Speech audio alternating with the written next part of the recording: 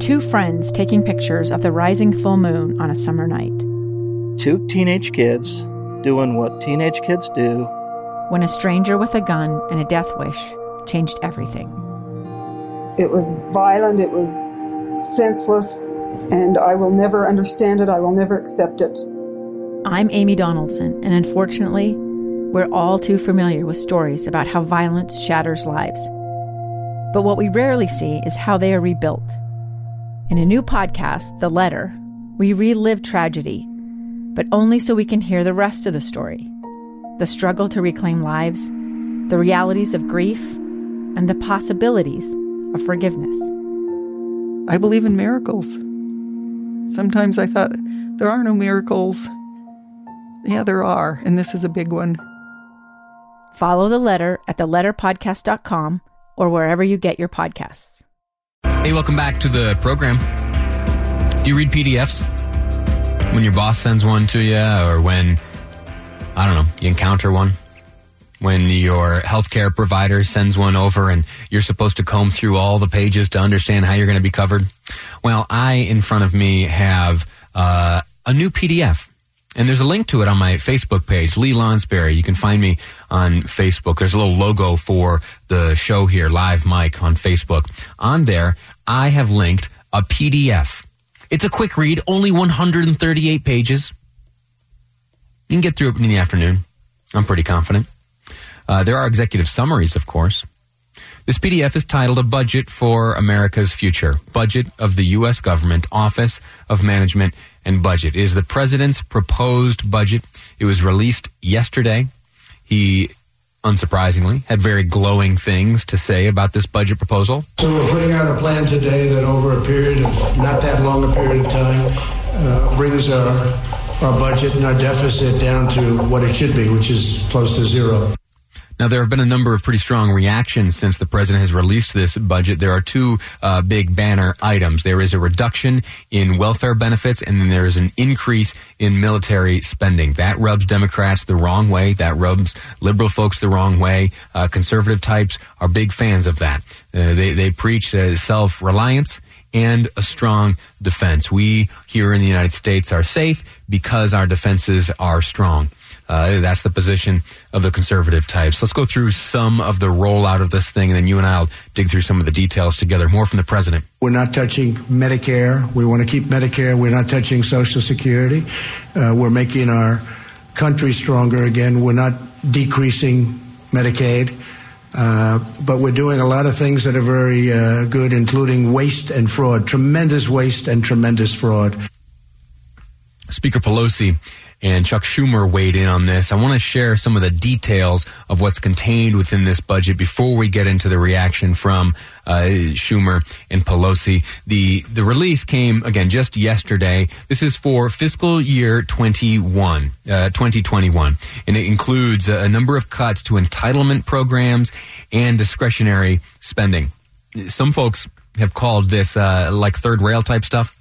Anyway, the president for the last 3 years has avoided proposing significant spending cuts, with the deficit almost $1 trillion. I don't even know what $1 trillion is. I often make fun of the news outlets that will do the stack of $100 bills compared to, say, the Empire State Building is like $1 billion or something, and then 10 times around the moon, that's $1 trillion. I make fun of the folks that use those types of visuals to convey the amount of something or the immensity of a dollar figure. 984 billion, nearly $1 trillion. I don't really have a good concept of that, so I wonder how many times around the moon a stack of $100 bills would travel if there were $1 trillion of them. Anyway, the budget comes large. And here's a little bit of context for you. I used to work in Washington, D.C. as a congressional aide, and for the number of years I was there when the president would send over his proposed budget. If I'm honest, it would go almost directly into the garbage can. Here's why. Not because of any, policy attitudes about what it contained, but rather it's a toothless, nearly meaningless document. The president can't originate any spending measures. He can suggest them, sure, and that's all that this document is. This 138-page PDF I've got here in front of me, A Budget for America's Future. It is mostly symbolic. It means very little. Spending originates in the House. It's debated there. That will be done under the direction of Speaker Pelosi, who not long after the release by the president of this proposed budget had this to say. Our federal budget should be a statement of our national values. What is important to us as a nation should be reflected in how we allocate our resources. The budget, in terms of our legislative work, is the heart of the matter, where it all begins, and this is a heartless budget. The budget has a number of policy prescriptions contained within it. Namely, there is an immediate 5% cut to non-defense agency budgets passed by Congress and $700 billion in cuts to Medicaid over a decade. Now, you heard the president say that, in fact, I'm going to play that one more time. Here's what the president said about Medicaid. We're not touching Medicare. We want to keep Medicare. We're not touching Social Security. We're making our country stronger again. We're not decreasing Medicaid, but we're doing a lot of things that are very good, including waste and fraud, tremendous waste and tremendous fraud. I don't understand that. It feels like a conflict. It feels like the document says one thing and Trump says another, while both given to us, delivered under his name. We're going to hopefully get some clarity on that. Next, we're going to be speaking with Congressman Chris Stewart. He's going to join us on the phone and talk about the budget. So hopefully some of these issues where I'm not exactly clear, he can offer a bit of clarity for us. The budget continues, and the reactions, more than anything, continue. Trump, he's proposed some adjustments to eligibility for Social Security disability benefits, and that may be getting some folks wound up. Now, I'm going to ask the congressman as well what this proposal could mean for you and me, if there are any cuts that will trickle down and find their way impacting your family's economy and mine. I don't yet see that, but I would also point out and remind you, excuse me, I coughed, but this time I pushed the cough button. Did you hear me rant about that yesterday? Producers here let me know that radio listeners really don't want to hear you cough. And so, if you need to, push that button and do so, and then join him back on the air. A little bit of silence is okay. Anyway, back to the budget. The question of how it impacts us is of course, the most important one.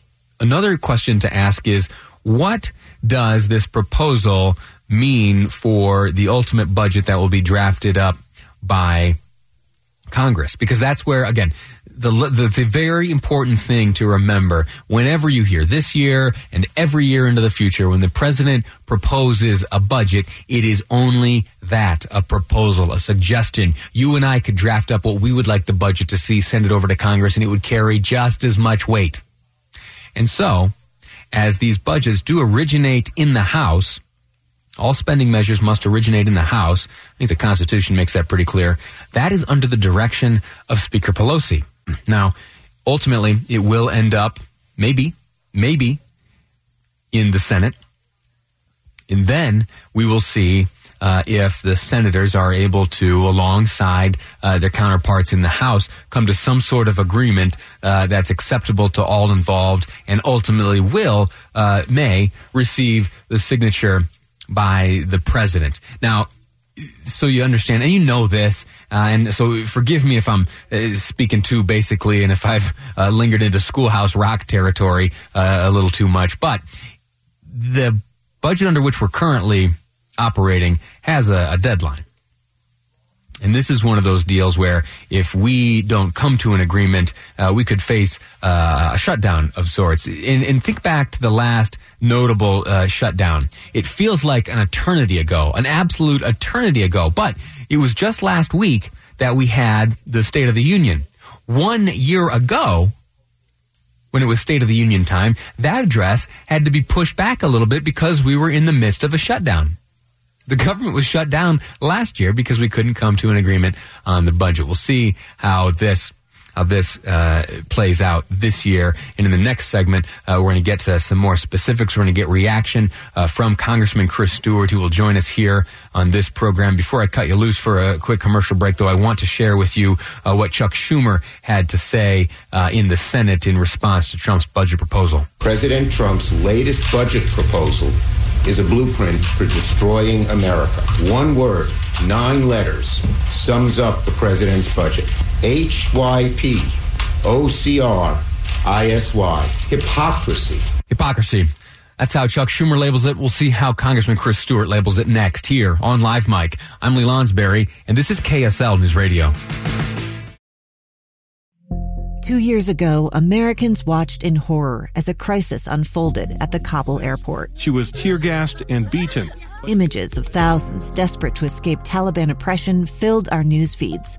More than 80,000 Afghans made it to America. But the story didn't end there. It was very cold. There was no power, no heat. Who would help our newest neighbors? I'm Andrea Smartin. In Stranger Becomes Neighbor, you'll hear the stories of some remarkable refugees who left their homes and their dreams behind, only to start over from zero. Their only possession was 3 blankets. And you'll meet Americans who stepped up to help them. You want me to come when you deliver your baby. What can one person do in the face of an international disaster decades in the making? That's Stranger Becomes Neighbor. Find us at kslpodcast.com. Follow us on Apple Podcasts or anywhere else you listen.